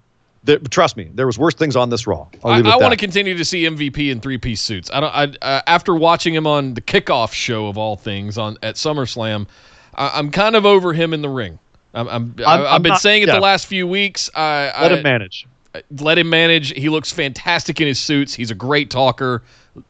Shine up his what he's really good at. Don't hide what he's not. And he can't go anymore. Apollo struggled to get him up on Sunday. He's fine. It's just he's not as exciting as Apollo, as Shelton Benjamin even is still more exciting. Bobby Lashley, or especially Cedric and Ricochet. Like, he's the least exciting wrestler of all of these guys that are circling around the U.S. title. So I agree. Keep him on the mic, where he is truly the most exciting out of any of them. Andy in the chat just said, does the Amway Center know that there's a Prohibition-era fight club being run in their arena? And no, and they don't need to because nobody talks about Raw. And why are the lights so bright in there? Come on, exactly. Turn the lights down a little bit. Come on, production. Make it look seedy. Come on, man. We're not running a high school play here. Turn it down a little bit. Right. Or maybe we are. I don't know, because we also had the final, the main event, Rey Mysterio and Dominic, a night after getting the crap beat out of them in a really emotional match, one of the sleeper matches of SummerSlam. Yep. They have a tag team match against Seth Rollins and Buddy Murphy. What? Sure. What? Okay, sure. Fine. Why not? But in keeping with the tone of the rest of the show, where we had, I think, maybe one, maybe two real finishes to any of the matches, Rey and Dominic did not get to finish this match because out came Retribution. Broke this up, beat up Ray and his son, and sent Seth and Murphy scampering up the ramp laughing. They were scared of Retribution at first. They didn't look like they were in charge of Retribution. They were like, they got them, not us. We made it. Right. And then Retribution stands tall to close the show. And by tall, I mean tall. They added some big boys into their ranks. They took away some of the midgets they had running that first round of Retribution where they tore apart the ring and used the chainsaw. No hornswoggles anymore. No, now we've got full-grown men's and some women's in Retribution. And I swear to God, I would bet money. I would bet a pair of shoes that one of those two tall guys was Dominic Dijakovic. Wouldn't be surprised. I am in the 90s percentile. With Keith coming up, there's nothing for him to do. And frankly, it's a great foil for Keith now that they're both up on the main roster. I wonder if they'll keep their history. I truly do wonder. Please. I wonder. How do you sell it? We don't know what Retribution's deal is. We don't know anything about the angle. This was just sort of a way to remind us that they existed to end the show. Do they have anything to do with Ray or Dominic? I doubt it. This just, to me, felt like, and Retribution just breaks up the match. That's how we end the show. Is Retribution standing tall? Hey, Retribution's still here. Yeah. So, Seth and Ray. I don't think it's been announced officially if we have a match on Sunday for that feud. I have to look that up. I don't think so. Or I haven't seen it. It's only Tuesday, so I'm not sure yet. Hell in a Cell's coming up. Rumor is it's September 27th, where the Amway Center has WWE booked for a pay-per-view. Does that mean we could possibly see Seth and Ray in Hell in a Cell, or Drew and Randy? Why not? Throwing that out there. Why not both? Why not both? They've done it before. They've done more than one Hell in a Cell match before. Yep. I think both of those feuds would be very worthy of Hell in a Cell. And I'd way rather see Seth and Ray in Hell in a Cell. It's the only way they can really escalate past tearing out each other's eyeballs, right? I mean, we're also assuming it's going to be Ray and not Dominic. You could have Dominic and Seth in Hell in a Cell. That'd be dope. I'd be down for that. Yeah. To me, Dominic wrestling is still a gimmick. I'm not 100%. He was good. He was fine this signed match. a contract. He's a WWE superstar. Yeah, but so is Chelsea Green, and where's she? I mean, possibly Retribution. I know, but you know what I'm saying. Still not letting them use her pool. There's people who've signed WWE contracts. It doesn't mean a damn thing. Right. So, yeah, I wait and see. Here's one I do need us to weigh in on. Well. Kyle threw another 100 bits in. Thank you, sir. There is Kyle's a going off rumored today. Keith Lee heel turn. Worried with Dijak involved, Keith may get tied into this. Where are you hearing that rumor? I'm very curious to know, because everything that I have heard so far, every source, every reporter that I trust has said that they see big things as Keith Lee being one of the top baby faces on Monday Night Raw. Yep. He's going to be mega face of the company babyface. Yeah. He's a year from now, maybe even sooner. As long as they don't keep juggling, like if they figure out what to do with him, which I think is just get him in there, make him a babyface, and keep him strong. He said PW Insider said that. PW Insider said a heel turn for Keith Lee. I think that's just stirring a pot a little bit. There's no way. Well, I'm gonna go check that. I have not heard that rumor yet, and I'm very curious to know, because everything else I've read has said top babyface. Yeah. I can't. I mean, that would be making Keith Lee a heel. Given all the other heels they already have running around in WWE, would be something ludicrous on the level of, I don't know, making Aleister Black a weird hermit who lives in a closet backstage and giving him a gimmick where he's only got one eye and wears a black suit instead of coming out as some sort of avenging black metal demon. It'd be something on that level of ludicrousness. Wow. This was Keith coming out to face off against Randy was equivalent in my eyes to Kevin Owens coming out with the NXT Championship and answering John Cena's open challenge. I would say it's like that's how big of a deal this was to me. It's almost, but not quite, Matt Riddle beating AJ Styles. It's almost Cena coming out and saying ruthless aggression. Like, it's a huge debut. It was a big deal to have him come out in that way, in that style. But apparently, Nick, you missed my sarcasm, because when I was talking about Aleister Black sitting in the back in a closet, coming out having one eye and being a weirdo, well, that's what we got. He came out on the KO show this week. Kevin Owens found his closet in the back, popped it open, and said, "Hey, making sure you're still coming out to my show." And Kevin Owens left the door a little bit open, and Aleister Black's hand reaches out and kind of sassily slams the door. Kevin Owens setting up for the Kevin Owens show. Out comes Aleister Black from the back, not raising up on his little coffin, not coming out in his demon vest, coming out in his black suit and one eye. He had a black fabric thing of some sort wrapped around his eye because, of course, last time we saw him, Murphy was gouging at his eye on the steel steps. Lots of talk has been made about Rey Mysterio. Apparently, no one knew that he also had a globular subluxation over here. Apparently, Aleister Black didn't tell anybody at the WWE, so out he came with his eye patch, looking a little bit like a demonic version of Solid Snake, or as Kevin Owens put it, a mix between a demon, a pirate, and a werewolf. Yep. That's a good one. Sat down in the ring. Kevin Owens tried to interview him, said, "Hey, man, how are you doing? Everything okay? Ever since you got your eye poked out by Murphy?" And Aleister Black goes, "Well, let's just show it." Kevin Owens goes, "Are you sure?" He's, "I've seen it enough times. Show it again."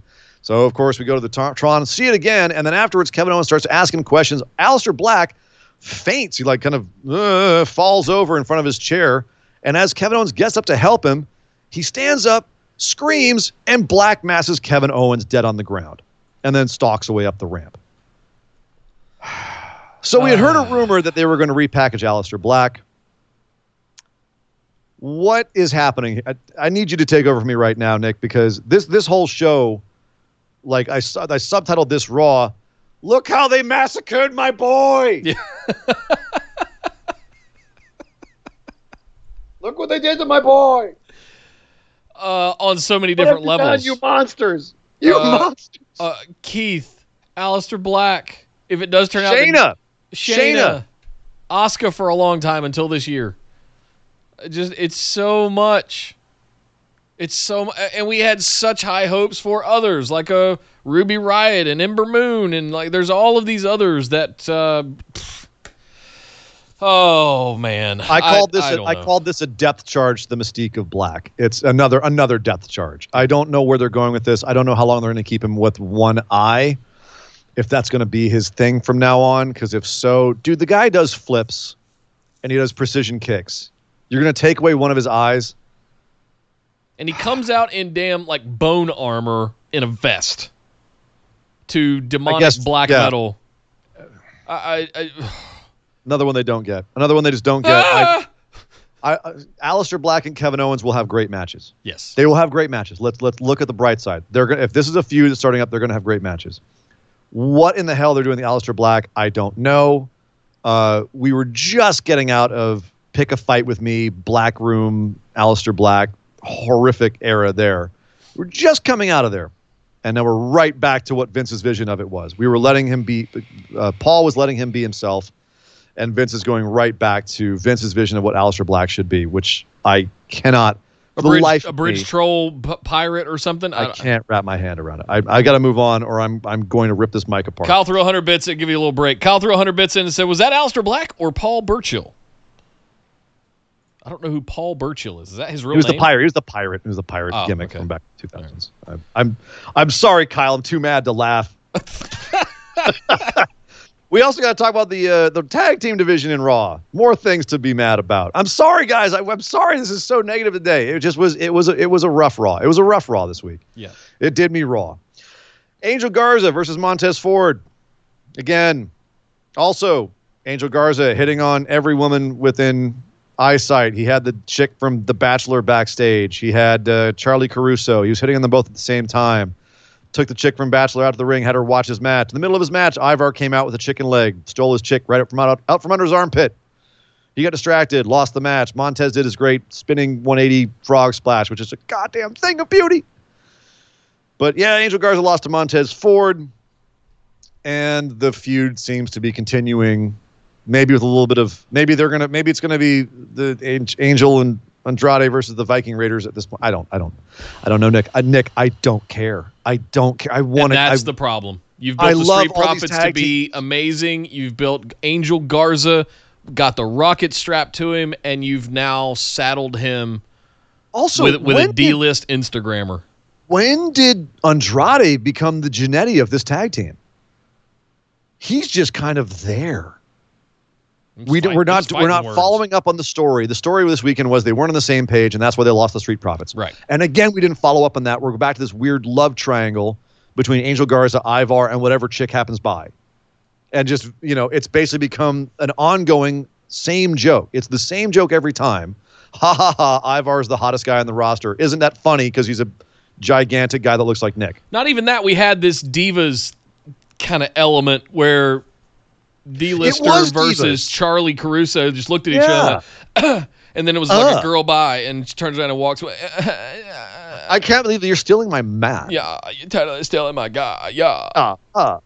There was a little bit of misuse of women on the show. We also had a 3-on-3 match: Bianca Belair and the Riot Squad versus Zelina Vega and the Iconics, continuing the poisoning angle. Of course, Bianca still mad at Zelina.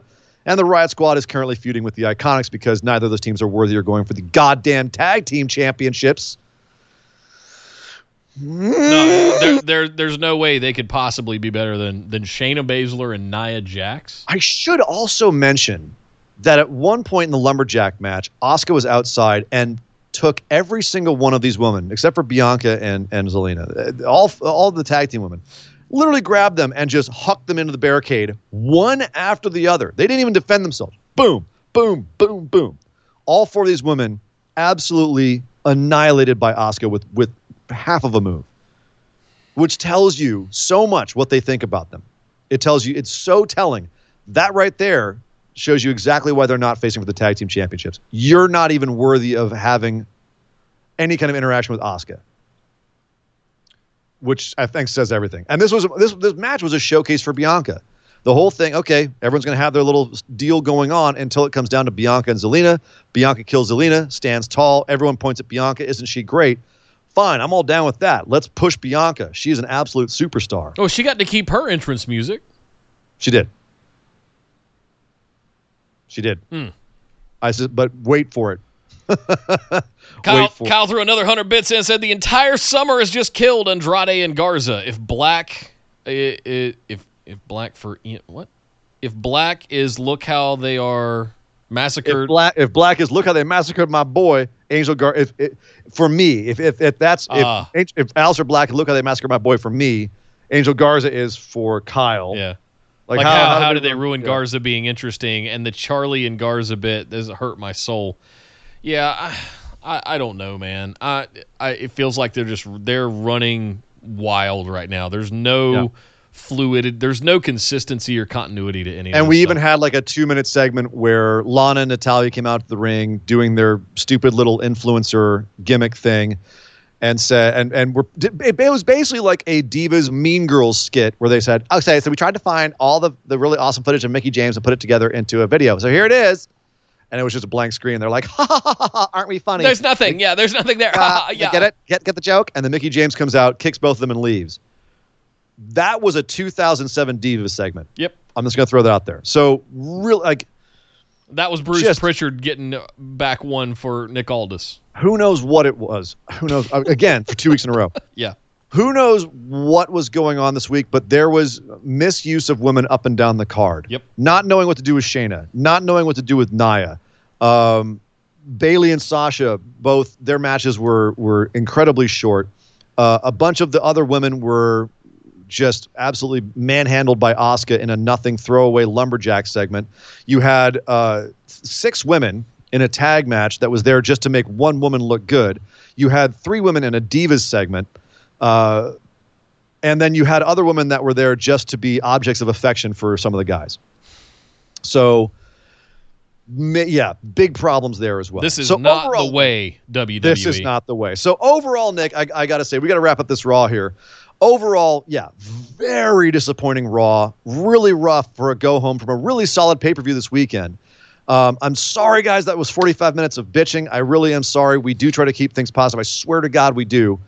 But that when we got to call a spade, and when they make story decisions that are incomprehensible, when they go in directions that they haven't set up, and it seems to be by the seat of their pants, and this quote unquote long-term storytelling that is happening in some aspects is just thrown out the window so much. It's hard to invest and it's hard to care because they do it's not. I know it's their ship and they can make it go wherever they want, Nick. But when they're going right and left on some of these things, it makes the rest of us seasick. And you also had Stephanie McMahon, as we reported yesterday, I believe, out on a media call saying we're going to 50-50 book the men and women. We're gonna have them even. We're even talking about doing evolution. This ain't the way, guys. We're gonna bring in more women writers. Bring them in. You need it. Hurry, please. Give us more real storylines here. Hurry before Doc Brown shows up with the DeLorean and we go back to 2006 and it's miserable. So lots of things to critique on Raw. Some good points, though. Obviously, I thought a flawed but excellent debut for Keith Lee. Drew looked like an absolute god. Randy Orton is still the biggest heel in the company, and he's doing absolutely amazing work. The whole Hurt Business storyline overall, I thought, was really intriguing and good, even though some of the parts were kind of lame. So there was good here at Raw. I'm Luke Skywalker, Return of the Jedi. There's good in him yet. I feel it. It's still there. It just, man, I had to cut off my hand this week. Come on back to me, Raw. Exactly. Well, there you go, guys. We're not done just yet. We got a couple of other things to get to, and we need to take you over to do some good stuff to wrap it up here. But we're going to start with New Japan. Well, New Japan just finished up its U.S. Cup, and Kenta, formerly Hideo Itami of WWE, who says he will never forget the humiliation of being in the United States, is now he will be facing Jon Moxley for the United States Championship because he won the Cup. Kenta won the U.S. Cup. That being said, it's a briefcase situation. It's like Money in the Bank. He has a briefcase now that gives him a guaranteed shot at the U.S. title, currently being held by one Jon Moxley. Is Kenta going to show up on Dynamite and cash this in? If he does, I'll lose my shit. I will explode. I'll become like a giant explosion of feathers and blood. So the other interesting aspect here is they've got to do something between now and when Moxley can actually face Kenta. So they did start a little angle here. Jeff Cobb, finest smelling man in wrestling, did attack Kenta after this and says, I want the briefcase. So we got a little feud going on, Jeff Cobb and Kenta, which, by the way, put it in my eye holes. Give me some of that. So that's a nice little feud going forward there. But it's not just the U.S. Cup that we have going over in New Japan. As of tonight, actually, should be tonight, because it's starting Wednesday the 26th in Japan, which is already happening in Japan right now. as of right now. Yeah. So tonight, we will be seeing over on New Japan, the King of Pro Wrestling tournament begins. I love New Japan tournament so much. And this is a particularly crazy one because we actually had fans voting on the stipulations for these matches. You had Satoshi Kojima and El Desperado put out theirs. Satoshi Kojima said that he wanted to have a finishers only match, meaning you could only use finishers. Oh my God. Of course, Kojima, his finisher is Lariato. And El Desperado's is Pinche Loco, which I don't know how he would pull off on a guy Kojima's size. Luckily for El Desperado, the fans sided with him in a landslide, 68.5% to 31.5%. It's going to be a no finishers allowed match now. Oh. So now Kojima can't use his Lariato. And Desperado cannot use Pinche Loco. So that'll be an interesting match. King of Pro Wrestling also is going to have 3 other matches. You've got Toru Yano versus Bushi. And it's going to be a 2-count pinfalls, meaning 1, 2, you're pinned. Not 1, 2, 3. Oh. Bushi wanted a 5-second count out, meaning, if you remember in Japan, it's a 20-second count, a 20-count count out. And they count fast. It'd be 1, 2, 3. It would be a 5-count count out of the ring, which that's what Bushi wanted. Which sounds to me, if you're doing that, if you're in a Toru Yano match, that sounds deadly. Either of these sounds deadly in a Toru Yano match. 57.2% to 42.8. It will be a 2-count pinfall match. So that's going to be that's going to be fun. That's going to be fun. Sonata versus Sho. I don't understand what they were doing with the booking here. Both these guys wanted a submission match. So they got it. So I guess we get a submission match. We're going to have a submission match between Here, Sonata fans and audience, Sho. would you like a submission match or a submission match? Ooh, that's a tough one, Nick. Let me think about that. I'm going to have to go. I don't know. Can I use my lifeline here? I can use my lifeline. Can I? Dad, is that you? Hey, could I have a submission match or a submission match? What do you think? Oh, submission match? Thanks, Dad. Well, Alex, I'm going to go for a submission. It wasn't Alex. It was Pat. But still, whatever. You know what I'm saying? Submission match. Regis Philbin. Show. Regis Fit. Whatever. Pat. Rest in peace, He's Wheel of Fortune. Rest in peace to Pat too. I don't know. Is he dead? I don't know. No, not Pat Sajak. Regis Philbin from Who Wants to Be a Millionaire. Lifeline. I know, man. Just play along with me. Is Is Kathy dead yet? No? Okay. Kazuchika Okada versus Yujiro Takahashi. They've had sort of a it's been a feud. But at least they're going to have an interesting one here. Yujiro wanted a leather strap lumberjack match. What? Which I would have been down to see, but Okada, he wanted a 1-on-3 handicap match. Oh, he wants to get his hands on Gato. He does. It's going to be Yujiro, Gato, and Jado. 3-on-1 against Okada in this. The fans were down with that. 56% to 44%. There's some potential big Okada story in this one. Getting his hands on Gato. There is. Now remember, all 4 of the winners will face each other in a fatal 4-way this coming weekend. And the winner will be the King of Pro Wrestling. He will then have to defend that title for the rest of the year. Whoever has the title at the end of the year is the 2020 King of Pro Wrestling. So it's a long, involved, like King of the Hill kind of thing. Business. Yeah, love it. Yeah, a little bit like King of the Hill. Yeah, it's kind of a cool idea. So keep your eyes open for that. And also later on in the week, we'll be talking about that a little bit on Saturday and next Tuesday as well. So check that out over in New Japan. Yes. Well, thank you, Surrey and Dangerous, for all the breakdowns on the wrestling. And guys, I know we were down a little bit on Monday Night Raw. Well, we were down a lot on Monday Night Raw. We're bringing it back with some New Japan excitement. And finally, we're going to close things out here with our August edition, brought to you by Jesse Money, our lovely patron, Jesse Money, a segment he likes to call The Bright Side of the Ring. Nick, do you like dogs? Yeah, I like dogs. You like dogs? You like dogs? Oh, you mean dogs? Oh, I like caravans more. No. In all seriousness, love dogs. I know Yes. you love dogs as well, Nick. Everyone out there in the BWO universe, all of you phenomenal ones. Whether or not you like dogs is irrelevant because you know who does love dogs? The Undertaker. Oh, Undertaker loves him some dogs. That being said, what kind of dog can you envision the Undertaker having? a big one. You don't envision him having like a Pomeranian, No, Chihuahua? No? no. Terriers? No? No. Would you imagine him having a Mastiff? Absolutely. Then you would be correct because Undertaker is a big fan of the big dogs. It's not just his nickname that he loaned to Roman Reigns and hopefully one day will take back, but he does also like owning big dogs. In 1999, Undertaker and his then wife Sarah, remember her? They adopted a Mastiff named Zeus. He was 55 pounds when they adopted him at 10 weeks old. That's a big boy. Old. 10 weeks old. Just for comparison, Dog Ziggler over here is currently 70 pounds. At 10 weeks old, he was barely 5 pounds. So just give you an idea of how big this damn dog, Zeus. They're horses. I've ridden a Mastiff before.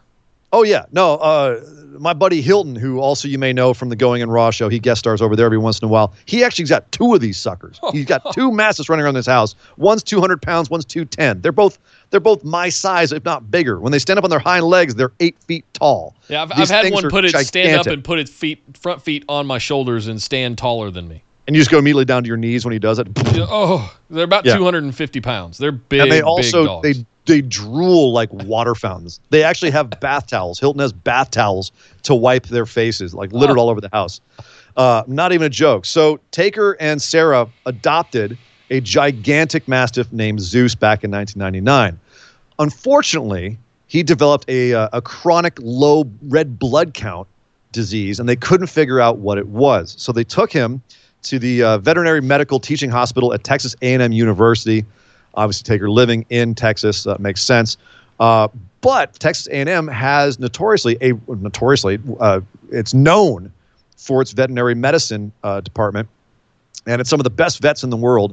And despite having all of these world-renowned vets and some of the cutting-edge medical techniques, they were not able to figure out what was going on with Zeus.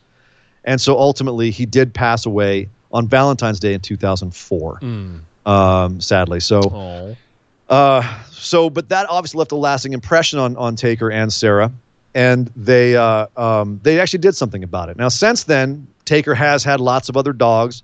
He not including the spaniel or whatever it was, the little puppy that Big Show gave him back in 2003 during their feud. Remember that? Yeah. You're not a big dog, you're a puppy. Huh. No, he actually had other big dogs. He had one called Thor. He had one called Tyson. He's got a 15-pound cat. He's a 15-pound cat named Churchill. Damn. And actually, Churchill used to love to sit and like ride on Zeus's back. So they all got along. If you're not aware, Taker likes big animals. If you watch Tiger King, he likes big tigers too. He's been to Doc Antle's place a bunch of times. I've got a buddy in South Carolina that has Maine Coon cats. And those are huge. They're like sort of almost like bobcats. They're 25 pounds. They're giant cats. And they don't give a crap. No. They like one person in the world, and that's the person that they bond with first. And aside from them, screw you. Yeah. So Taker likes them big dogs. He likes them big animals. That has continued. So in memory of Zeus, Taker and Sarah started the Zeus Compton Callaway Save the Animals Fund at Texas A&M College of Veterinary Medicine and Biomedical Sciences. Mm-hmm. Now, the idea behind this was to save the lives of presumed terminally ill large breed dogs. It was for specifically large breed dogs. If someone can't afford to pay the medical bills associated with helping out their large breed dog, the fund existed to help supplement that, if not pay for it all. Now, unfortunately, I did a little research. I went on the Texas A&M site. It appears that the charity actually has been temporarily taken down. It's been gone for about a year or so.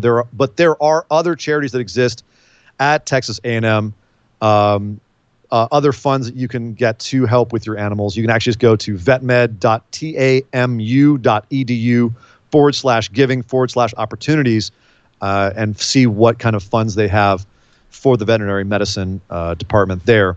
If you do have an animal and you're going to there to get your animal taken care of. That being said, Taker did not stop there with charities. He also does charity for multiple other causes. He recently auctioned off his one-of-a-kind Ghost motorcycle, which was designed by Jesse James in support of America's Mighty Warriors, which is a veterans support group. He did that a few years ago. And this year, Nick, after WrestleMania 20, remember he was in that Boneyard match? We saw him do the last ride and everything. Well, as part of all of that, because of everything that's going on with COVID-19, the pandemic and everything, he decided to do what he called an all-in challenge. Nothing to do with AEW. It was called an all-in challenge. Is this where you eat all the food on the dollar menus at your fast food restaurants? No, although that does sound delicious. Yeah. But food is involved. It was actually a auction run by Fanatics.com in which all of the proceeds went towards feeding those in need with donations to Feeding America, Meals on Wheels, World Central Kitchen, No Kid Hungry. And the thing everything was being auctioned off that everyone was bidding on was dinner with Undertaker and Michelle McCool in Austin, Texas, being flown to Austin, Texas, having dinner with Undertaker and his wife, and getting a one-of-a-kind, custom-made in-ring jacket that was actually worn by Taker to the ring. So, yeah, pretty cool. I want one of those. Take it without looking at the notes, Nick. Take just a wild guess what the winning bid was for that. How much to have dinner and get a ring jacket with Taker? How much did he raise for those charities just with this one auction? $15,000? $30,500. Somebody paid $30,000 for a Taker jacket. $30,500. People like Justin Bieber and Kevin Hart were bidding on this. Like this was a big money ticket. So yeah. Hang on. I want to make sure I completely understand this. Yes. Somebody paid $30,000 in the middle of a pandemic, gave $30,000 to get a leather jacket and have dinner with Undertaker and Michelle McCool. Yes. And also all that money went to charity. So if you got it, that's a tax write-off. I mean, Jesus Christ. So, well, I'm glad it went to charity. I'm a big fan of both Feeding America and Meals on Wheels. I'm not familiar with World Central Kitchen and No Kid Hungry, but Meals on Wheels and Feeding America are some of those organizations that people don't really know a lot about, but there's so many seniors out there that can't leave their house.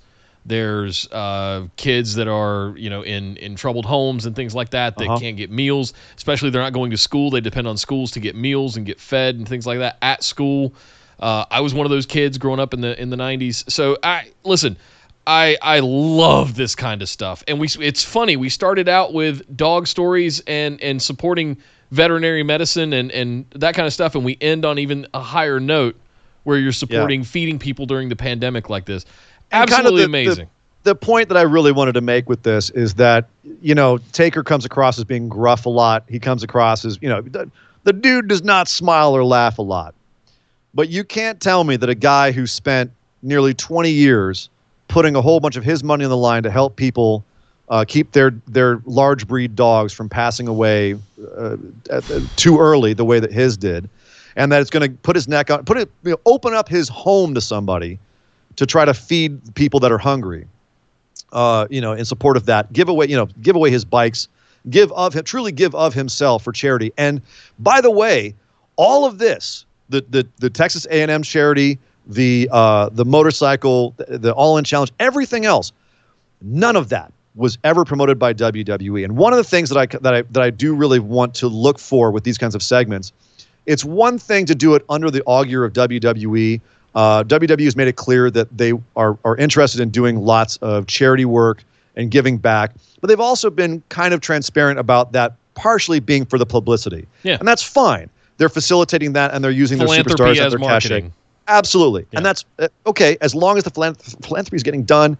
Don't care what reasons you're doing it for. But when someone's going to go above and beyond and do it out of an inner passion and do it take of themselves, that's something I really do want to highlight. I wanted to highlight the fact that Undertaker is one of those guys who will do that. And he's done that. I'm picking a small sample size. He's got a lot of charities under his belt, and you very rarely hear about them. Yeah. So I wanted to highlight them if I could. That's amazing. So that is Jesse Money's Bright Side of the Ring this week on The Undertaker. Well, thank you very much, Jesse, and thank you for Surrey and Dangerous for putting that story together. That's one of the that really hits. I lost Ripley. Shout out to fellow dog lover JB for actually pointing out to us that Taker had started that charity. So yeah.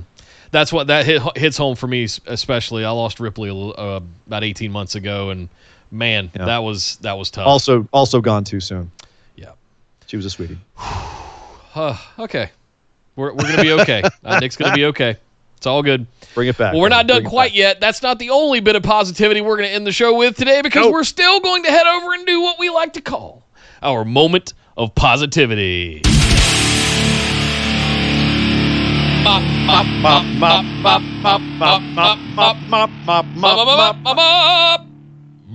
That's right, the moment of positivity, the moment we're on this show, we let go of all that negative energy that we have for whatever reason. We let it go. We concentrate on that one bright, shining thing, or we pick one of the bright, shining things from the last little bit in wrestling that we can look at and say, that was something glorious. That was something wonderful. That was something phenomenal, something that we will take away with us from this show. We can spread it out to all of you who are listening right now. You all can go back out in the world with a little bit of a smile on your face and have that, concentrate on that as opposed to all that negativity. So, Nick, what was your moment of positivity for this show?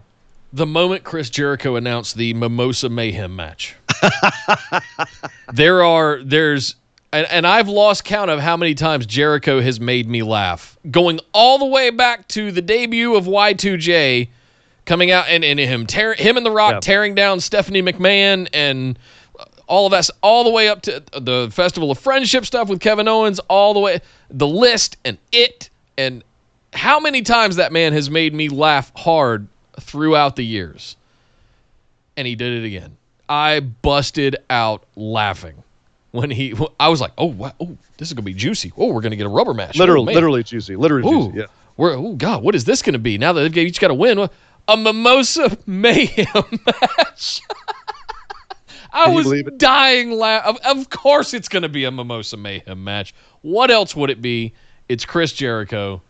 Good Lord. That was mine. What about yours, Sir Ian Dangerous? It's tough because I could go Brody Lee and that amazing squash, and the moment where he poured out the remnants of the old AEW title onto Cody was just, that to me was so iconic. What an iconic moment. And then Cody and Brandy like barely able to touch hands and like checking. Just chew it like a steak. Just great stuff. And that's like it recently, like, Keith Lee staring at Dijak, going cold and carrying across his arms. Another one of those like iconic closing moments to the show. But that was not it, because as I just said, I mentioned his name. My boy Keith Lee came out on Raw this week, Nick. And I don't care if it was a flawed debut. I don't care if it wasn't exactly what I wanted it to be. Keith Lee came out on Monday Night Raw, got in the ring with Randy Orton, and called his shot on Randy Orton in his debut on the main roster. And after all of these years of thinking the world of the guy as a human being outside of, I'd love to do a Bright Side of the Ring on him sometime, and I might. Thinking the world of him as a human being, as a wrestler, seeing him finally get that moment, and WWE having the confidence in him to put him in there with a guy like Randy Orton. I can't, that has to be my mob. Yeah. It's got to be my mob. Keith Lee comes out on Raw and calls his shot on Randy Orton. That's my mob. For he is limitless. He is. I'm so excited to see where this all goes. Oh, man. Well, thank you very much, Sir Ian Dangerous. That was amazing. What a massive, massive show. Big Tuesday.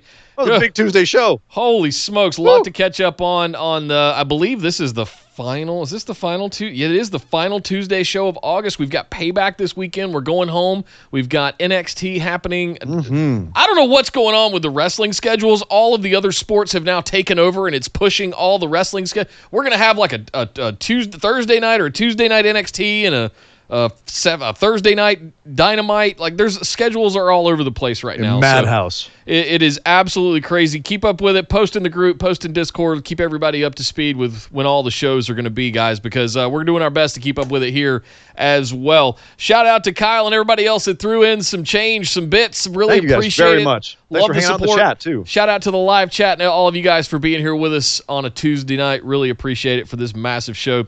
We'll see you Saturday for the AEW, NXT, SmackDown, and our pick'ems for Payback. We'll see if we get the exact same match card. It's not going to be, but most of it is. But we'll see what happens for Payback coming this Sunday. I hope everybody has a fantastic week. Make sure you are subscribed to the YouTube channel over at youtube.com/bustedwideopen to get your BWO daily fix every single day of the week. Join us in the Discord. Follow us on Twitter and Instagram at BWO Podcast. Make sure you're following us here on Twitch. If you've got Amazon Prime, you can subscribe for free here to the channel. Help support your boys. And the best way to do that is over at patreon.com/BWO. Sign up for one of those reward tiers to get access to show notes, listener questions, all kinds of good stuff, bonus episodes. There's an entire 2-year back catalog of bonus episodes that if you haven't been a $10 patron yet, you haven't heard them yet, including Nick booking both Jesus. Parts. You can get access to all of that as well. So make sure you follow us on Twitch, follow us on the social media, get into the Patreon, get into the Discord, all of that good stuff. My name is Nick Howell. You can find me on Twitter at DataCenterDude. And I am Sir Ian Dangerous. You can find me on Twitter at Sir Ian Dangerous. But by God! Would somebody stop the damn match? This show is part of the Orbital Jigsaw Network. For more episodes, subscribe to us on iTunes, Google Play, or Stitcher Radio. For details and show notes from each episode, check us out, orbitaljigsaw.com.